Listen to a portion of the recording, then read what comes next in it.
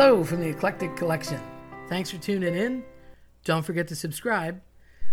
Today is episode 11, The Unexpected Messenger.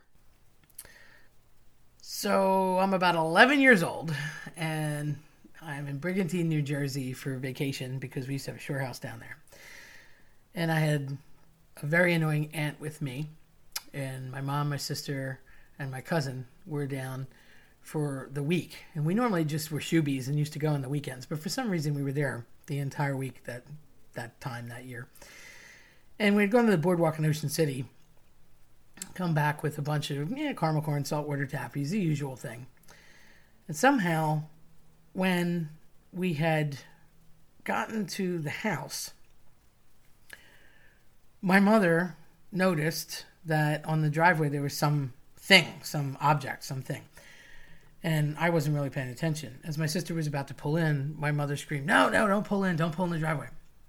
So we parked in the street. She stopped the car. She said, "What's the matter?" And my mom said, Don't go near it. Don't touch it.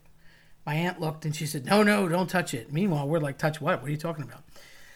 And there was a dead bird in the middle of the driveway. And it was a blackbird. I think it was a crow. Could have been magpie, but I think it was a crow.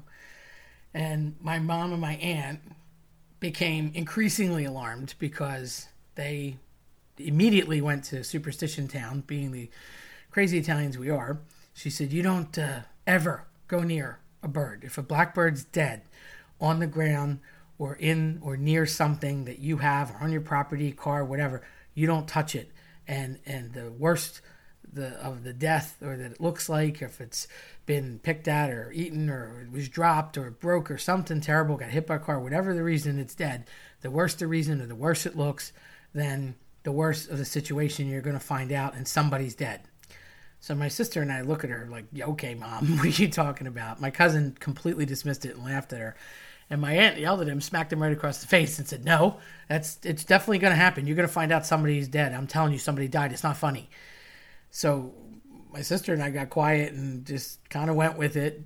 And we started to walk over a little bit to look at it, and got yelled at immediately. "No, don't go near it. Don't even walk near it. Walk a different path. Don't go by it. Don't take anything near it." Okay, so we obeyed. And it's weird because it wasn't there when we left, so it must have happened in the time that we were at the boardwalk. And I don't think we were at the boardwalk maybe 2 or 3 hours. So we were all carrying things, and we walk in, and as soon as we walked in the door, the phone was ringing.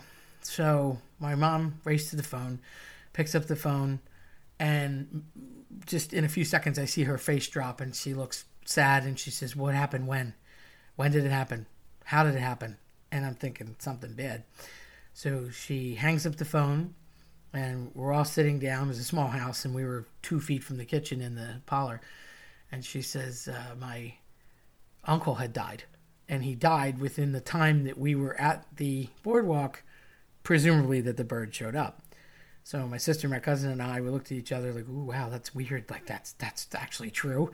So she said, "I told you somebody died." And my aunt jumped in and said, "Yes, you don't mess around with that.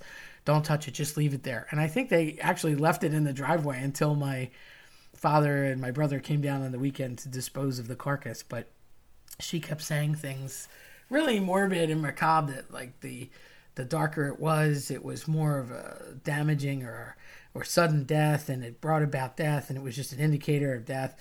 And I thought, oh man, that's horrible. So I kind of put that in my databanks, and in my head I thought, okay, so birds are bad, and apparently dead birds are bad. But years would go by, and I was senior in college, getting ready to graduate, and about a week before, I had some issue, for lack of better wording, with one of my professors who was stalling on one of my papers on purpose for personal reasons, and nothing to do with school or my work.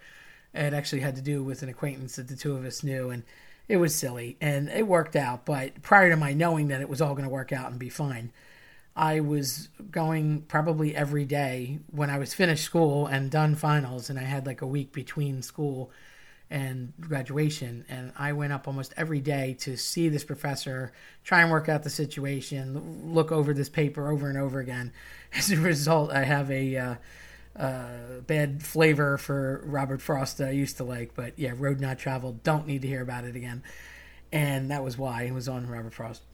So we had a difference of opinion about him. And I kept going back and forth. And finally, the last day before he made a decision, which would affect my graduation, honors, everything, potential awards, etc., I was nervous, and I hugged my mom goodbye, standing at my kitchen, and she said, "You're going to be fine. You're going to be okay." And I said, "Well, you're a mom. You're biased. You say things like that." And as I was talking to her, this little teeny brown bird landed outside my window on the clothesline, which is maybe 6 feet away from where we were standing inside. And my mom lit up and was all excited and started smiling. And I had it in my head like bird equals bad. I said, "Mom, why are you smiling?" And she said, "Oh, that's a good sign. That's a good sign. It's a little birdie, and it's a good sign." I said, "You told me birds are bad." She said, "I never said that."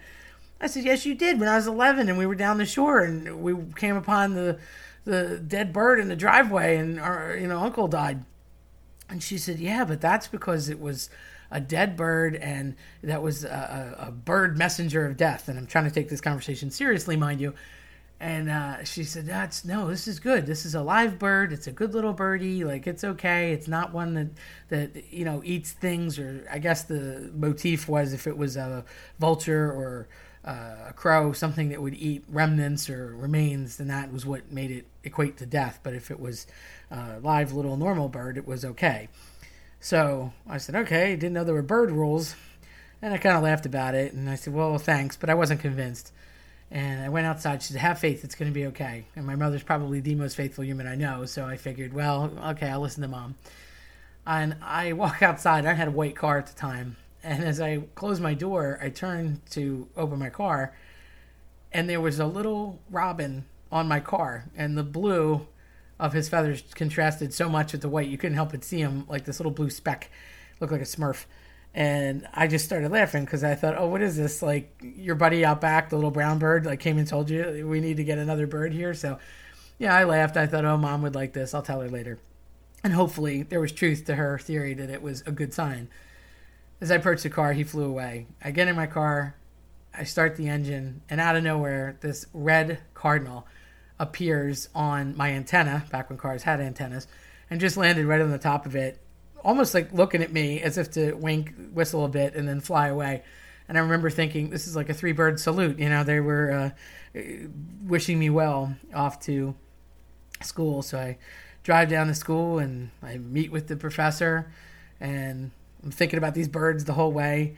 And it was a tense conversation, but in the end, he was amicable to everything, and it all went well. And I got the grade I needed, and everything went fine. Certainly I graduated and got my honors and moved on. But I came home telling Mom about the birds on the way out. She's like, "See, they were trying to tell you that everything was going to be fine." And it's just been a source of chuckling for me all throughout, because I do find myself looking for little signs like that. And whether you believe it or not, it's definitely one of those superstitions that holds on. And since I've had, I'll say, examples or proof, if you will, then it means something to me. So, a little fun fact. Next time you see a little birdie, think about, hopefully he's alive, think about the thing that you're waiting on or wondering about, and then maybe that's some sort of little hint. God's way of remaining anonymous, I guess.